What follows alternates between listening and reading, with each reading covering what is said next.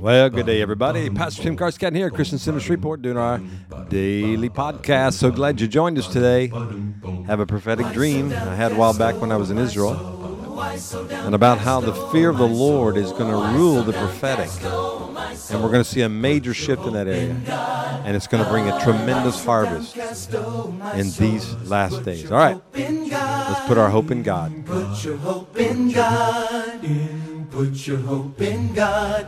Oh, why so downcast, oh my soul? Put your hope in God and bless the Lord, oh my soul. Bless the Lord, my soul.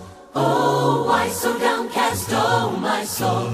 Put your hope in God. Put your hope in God. Put your hope in God. Tell me why so downcast, oh my soul? Put your hope in God and bless the Lord, my soul. Bless the Lord, my soul. Bless the Lord, bless the Lord, bless the Lord, my soul. He's the lifter of Wow, we are going to bless the Lord. Put your hope in God. That's a good word for us today. We'll get into that. Well, welcome. It's Monday. It is the 14th day of November 2022. I like that. 11:14. Double sevens there, and 22. I love that. 11:11. Lots of prophetic there. I think you need to understand numbers.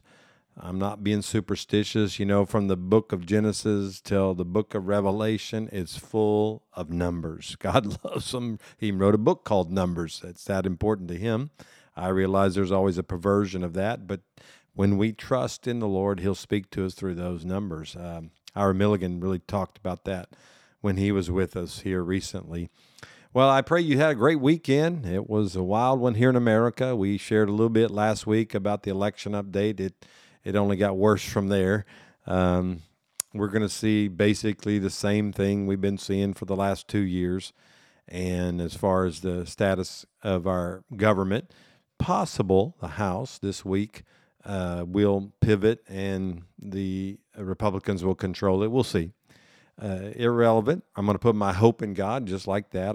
I spoke a sermon yesterday, Sunday, on put your hope in God. God took us through Psalm 42. I think it's a now psalm.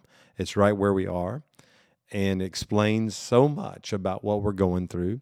And we need to speak to our soul. We need to say to our carnal man, put your hope in God. Why are you so depressed?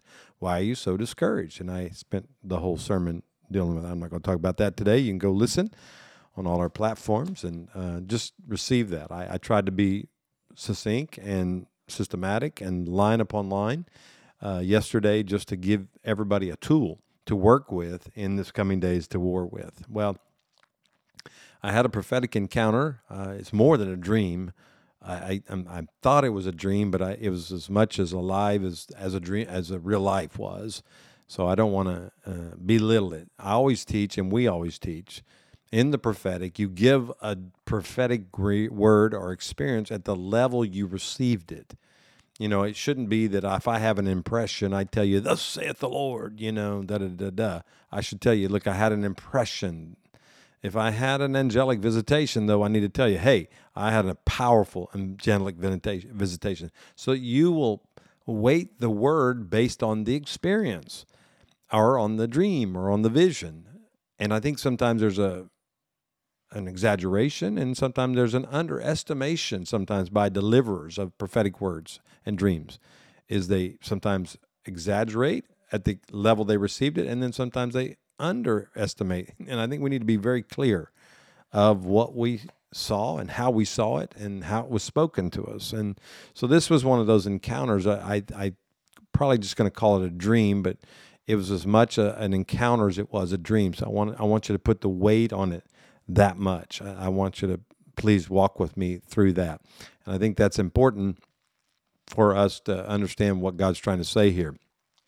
So in this encounter, and I'm in Israel and didn't know this, we had not gone to a place in Tiberias, Magdala. It's a first century synagogue that we believe Jesus probably would have spoken in. And we had an encounter in there where we just went in this room, and there's a wonderful painting of the hem of his garment and the woman with the issue of the blood touching his garment. Well, okay.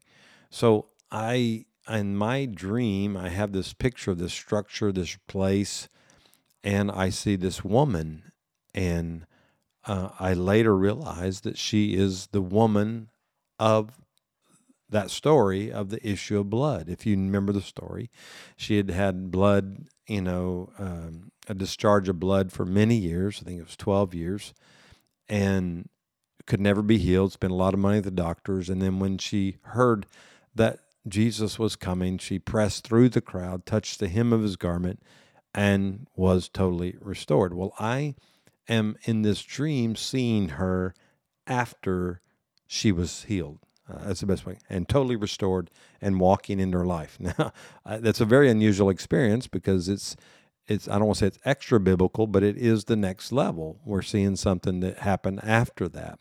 I can study church history and learn from, whether it be Josephus or somebody, of what happened, but it was revelatory as to what happened to her life afterwards, which I thought was interesting. So in this dream, I'm probably not going to get done today, so let's make this probably a two-parter. But in this dream, I was in a place where there was some limestone flooring and a unique this structure on the floor. I don't know. It had 4 sides to it and a gap in the middle. I don't know how to explain it. I don't want to say a trough, but something similar to that. But it was made out of stone, limestone, and what it was. And the reason that's important because when we went to this place at Magdala, there in Tiberias in Israel, when I walk in the room, I walked into my dream because that's what I saw in my dream or my encounter. So then I thought, I better pay attention here. What are you saying in this place with this story? Again, I have her in my dream. So then I knew this was a very divine moment. So there was this, inside this structure that had these 4 sides with a gap in the middle, I see this live growing source of vegetation. I don't know how to explain it. And it was coming from 4 different directions, and I knew it was from the 4 corners of the earth that it was coming down into this opening. And while we were there, our guide, Benny Freeman, shared with us that this place where she was talking about the flow of the rivers, but it talked about from the 4 corners of the earth. So I knew then, okay, I'm in a moment here, I need to pay attention. And I kept trying as this stuff vegetation was going down into this I don't know what to call it. It's a structure, and I would try to take some of it as a harvest. I was trying to harvest it, and when I would take it as a harvest, it would grow right back. It's like I couldn't take it away. It would multiply right before my eyes, much like what Jesus would have done when he fed the thousands. You gave it away, but then boom, it was right back there. So there's part of the prophetic. Let me keep going here. I don't want to get you lost in the dream here. It says that then all of a sudden, this woman with the issue of blood, now she's healed, restored, and full of life. I don't know how to explain it. She starts to speak. She was probably the most meek and humble person, and her humility was tangible. I'd never seen in my life, for sure, but even in a dream arena, somebody that was so humble and meek. And yet, I don't know how to explain it, she was so confident in the Lord. It mattered, now here's the thing I saw in the dream. It mattered not to her what people thought of her. She was there to please the Lord and declare what is happening on earth. That's what she was there to do. And then she starts talking about how the true prophetic was coming from the 4 corners of the world. And I knew in the dream that I had not been viewing it that way, and I had limited myself too much to listening to only those in the United States. And I looked at her, and I was weeping because of the experience and the beauty of her humility and the beauty of what she was saying. It was electrifying my spirit, man. And it was so encouraging what she was saying.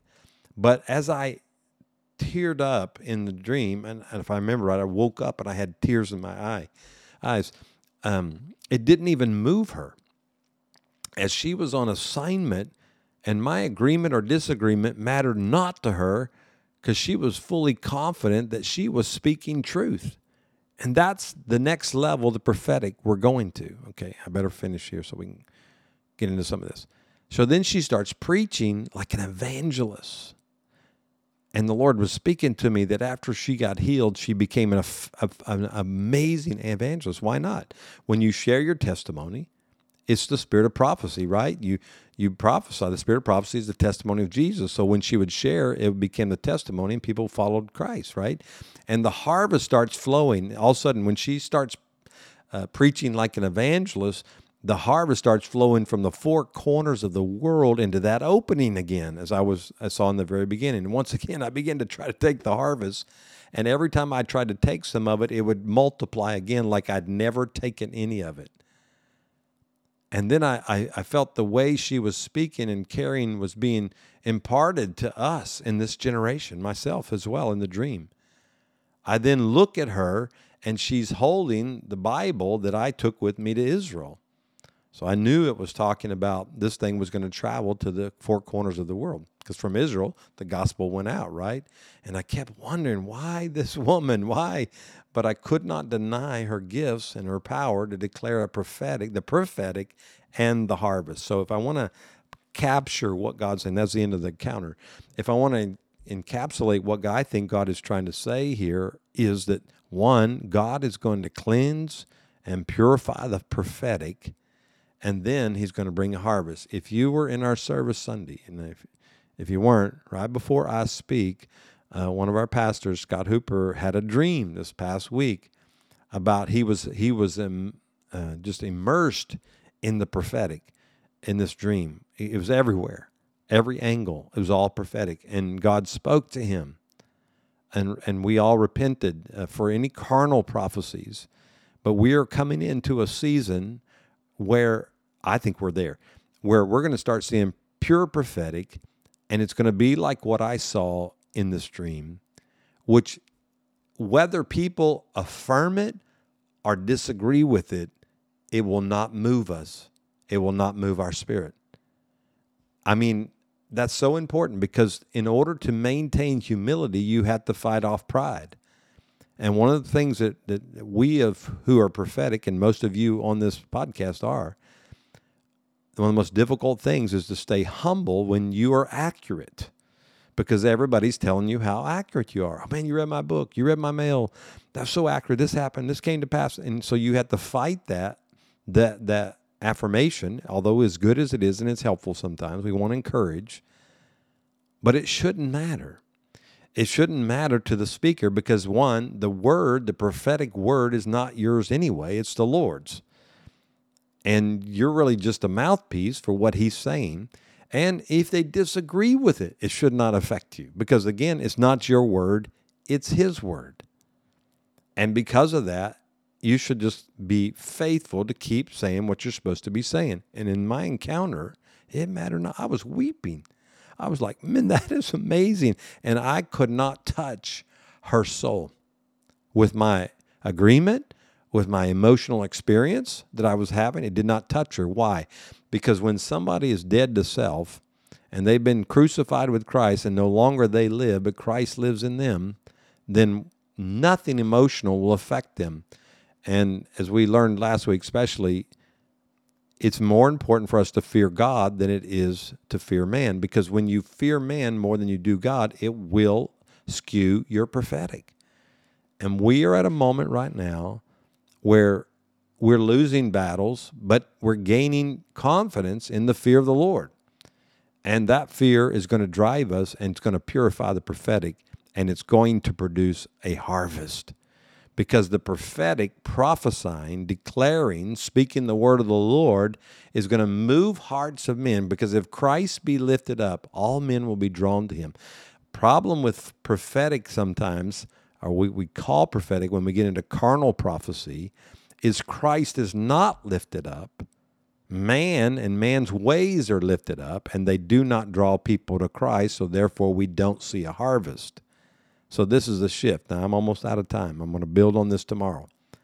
This is a heavy word, And I want to keep pouring into you. So, Lord, I just pray right now that everybody's listening to this podcast, that their hearts would be bent toward you, Lord, and that they would have a heart to be like this woman with the issue of the blood, that once she was healed, once she'd been set free, she became a mouthpiece for the King and for the kingdom. Lord, I pray that everybody listens today will be that mouthpiece, both for the King and for the kingdom. Lord, thank you that you're going to purify our prophetic in this hour. I praise you for that, and I say declarations are coming in the name of Jesus. Amen and amen. All right, we love you guys. Come back tomorrow. We'll keep building on these revelations. Well, welcome each and every day to our daily podcast here on this app, whichever app you found us on. So thankful for that you searched us out. Again, we always remind you, please share with your friends. We have many new things on our media spot on our app. So make sure you download our app, Christian Center Shreveport, and look at our new media spots there, as well as follow us in our daily Bible reading. And, of course, you can always give there. We're so thankful for that. We'll see you tomorrow. We love you guys. Bye-bye.